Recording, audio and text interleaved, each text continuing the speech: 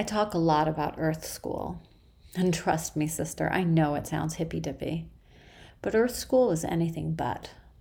It's more like warrior training, if you take it seriously. I'll tell you about one of the most brutal classes I've had to take in my 49 years of Earth School. An innocuous trip to the dentist with my child unlocked one of my worst memories. Several years ago, my eldest child needed braces. My response to her beloved dentist, Dr. Ruby Gelman, was basically like, come on, braces are for rich kids. We don't need to subscribe to the American standards of beauty. Crooked teeth are cool. I'm so glad I have crooked teeth. They give me character. Yada, yada, yada. Dr. Gelman patiently smiled and sent me to meet with multiple orthodontists that she trusted. Still, I was digging my heels in. We don't do braces.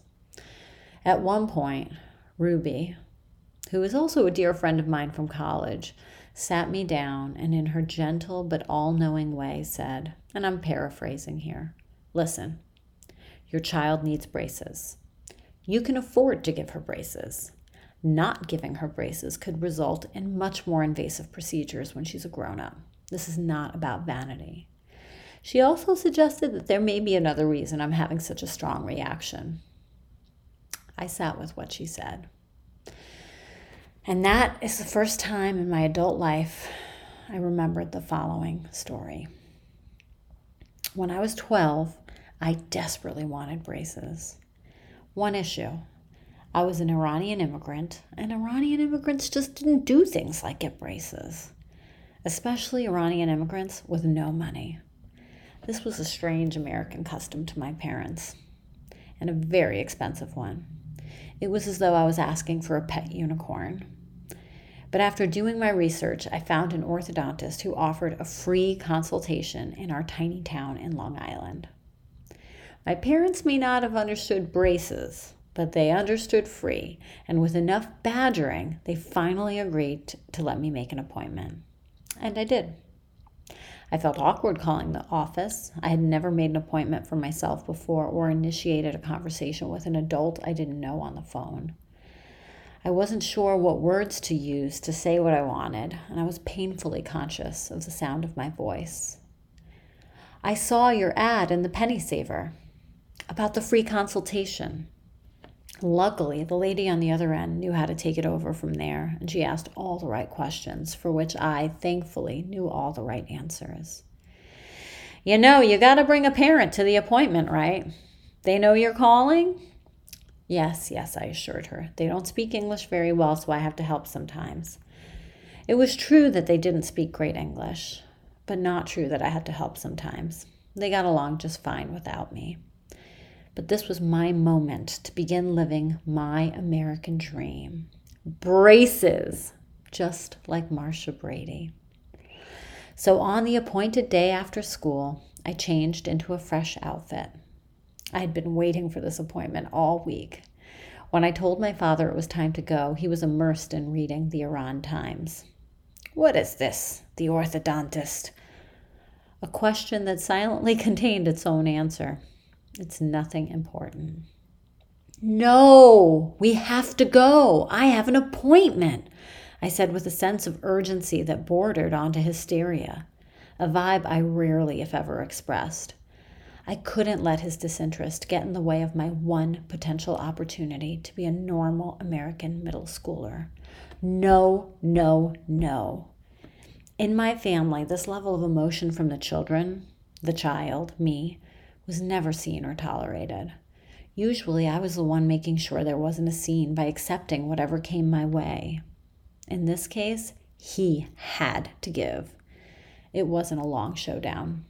He rolled his eyes, tossed aside the paper, and got up. I wanted this to be ceremonial. I wanted to walk to the orthodontist. I wanted to bask in every little moment that led up to the big moment. This moment that signified my normalcy, my family's normalcy. This 20-minute parade to the orthodontist was pregnant with so much for me. It was an opportunity to bump into kids from school and proudly tell them, I'm going to the orthodontist. This appointment that said I had value beyond being an obligation to my family. That what I looked like mattered. That maybe my sister cut my hair unevenly. Maybe my clothes always smelled like my moldy basement. Maybe my hairy legs and armpits made me the target of bullies at school and camp. But I was going to the orthodontist, just like the other kids at school. The kids who have flip haircuts, the kids whose clothes smelled like fabric softener, the kids who didn't have what they looked like as an obstacle to getting to know who they were. Today, I was going to be one of those kids. I was so proud. Our town is actually a village, suburban but small, and very, very quiet. I used to joke that I could take a nap in the middle of my street and I'd likely not be disturbed. There were cars on the main roads, but the side roads, rarely. And those were always the ones we took when we walked, when we drove.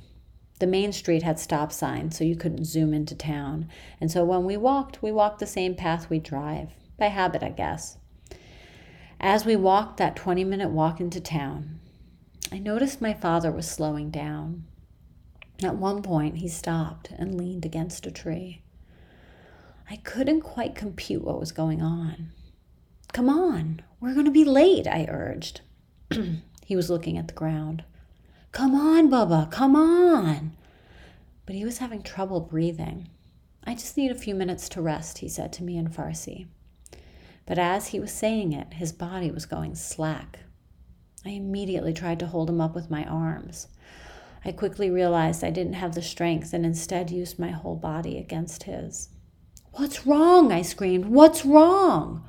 My voice shrill, reflecting the same anger my own mother expressed whenever I showed an uncomfortable emotion, one of my earliest signs of maternal misattunement. I was yelling at my father for dying. At least we both thought he was dying. His usually laughing blue eyes pierced me with a terror I had never seen reflected in them. As I pushed my body against his, I kept looking from side to side, hoping anyone, someone. There was nobody around. Just those empty streets we were seeking when we wanted to zoom into town. My father didn't die that day, but a part of me did. I still don't know how that scene ended, how he got to the hospital when he was treated for a heart attack, how I got home. When I asked my brother recently if he knew, he said he wasn't aware I was with my dad that day. That wasn't part of the family story about the incident. There's so much to unpack here. I try not to get stuck on the fact that no one wondered, was Atusa okay? How did she get home? I, for one, do wonder. I still think about that little girl. She never did get those braces.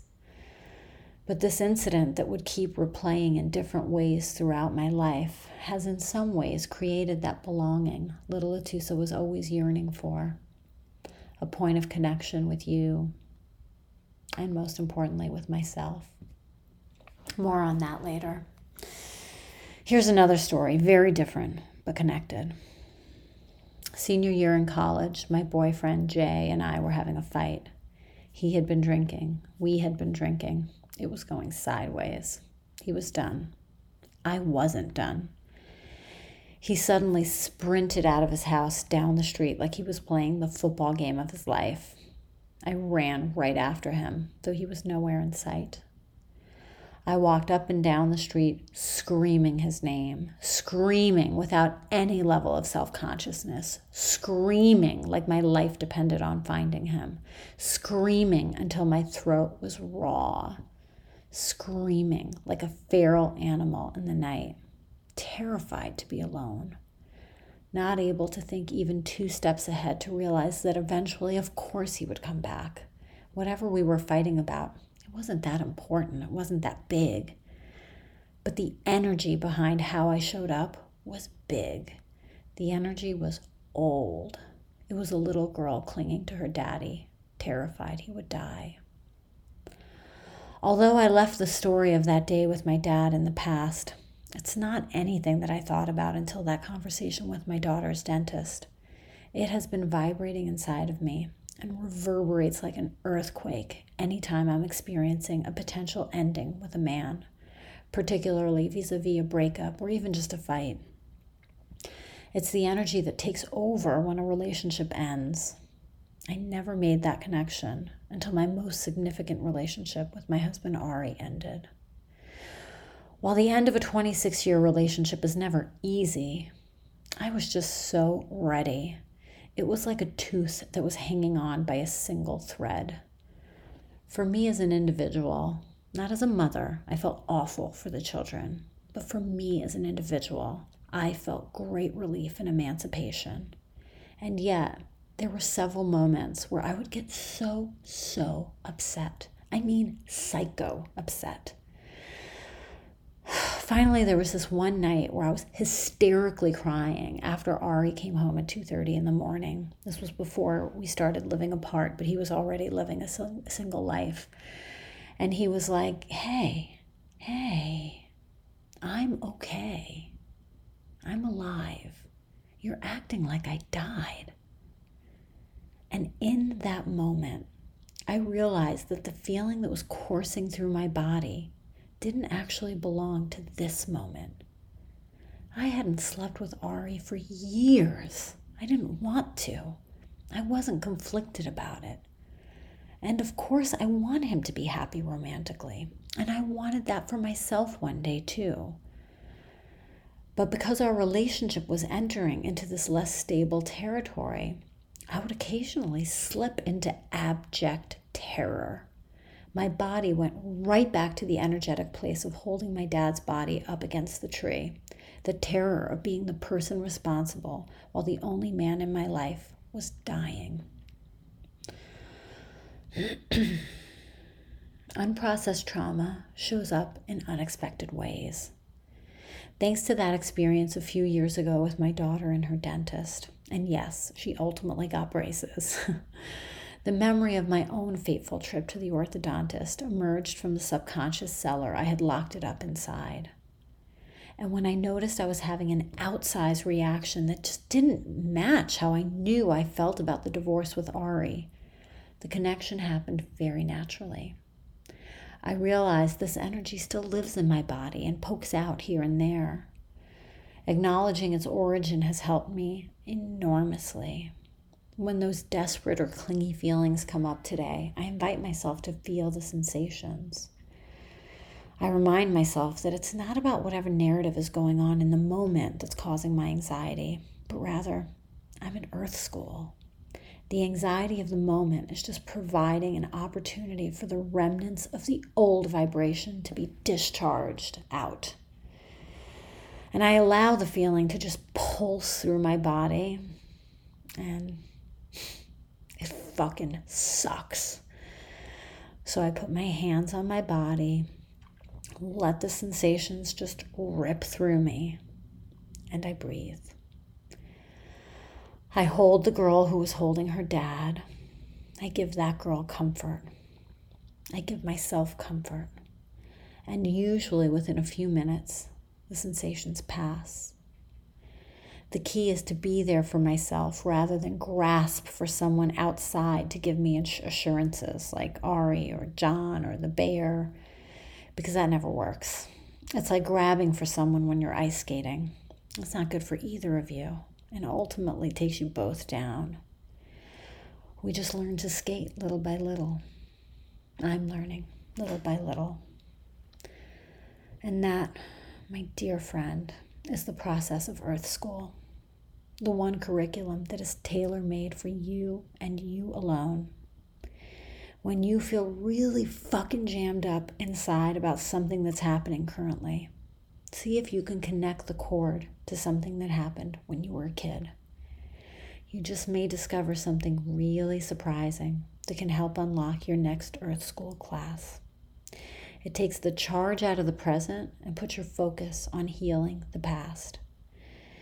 If you want to share anything that comes up for you, I'm here for you. 24/7, as always, at Atusa. at atusa.com.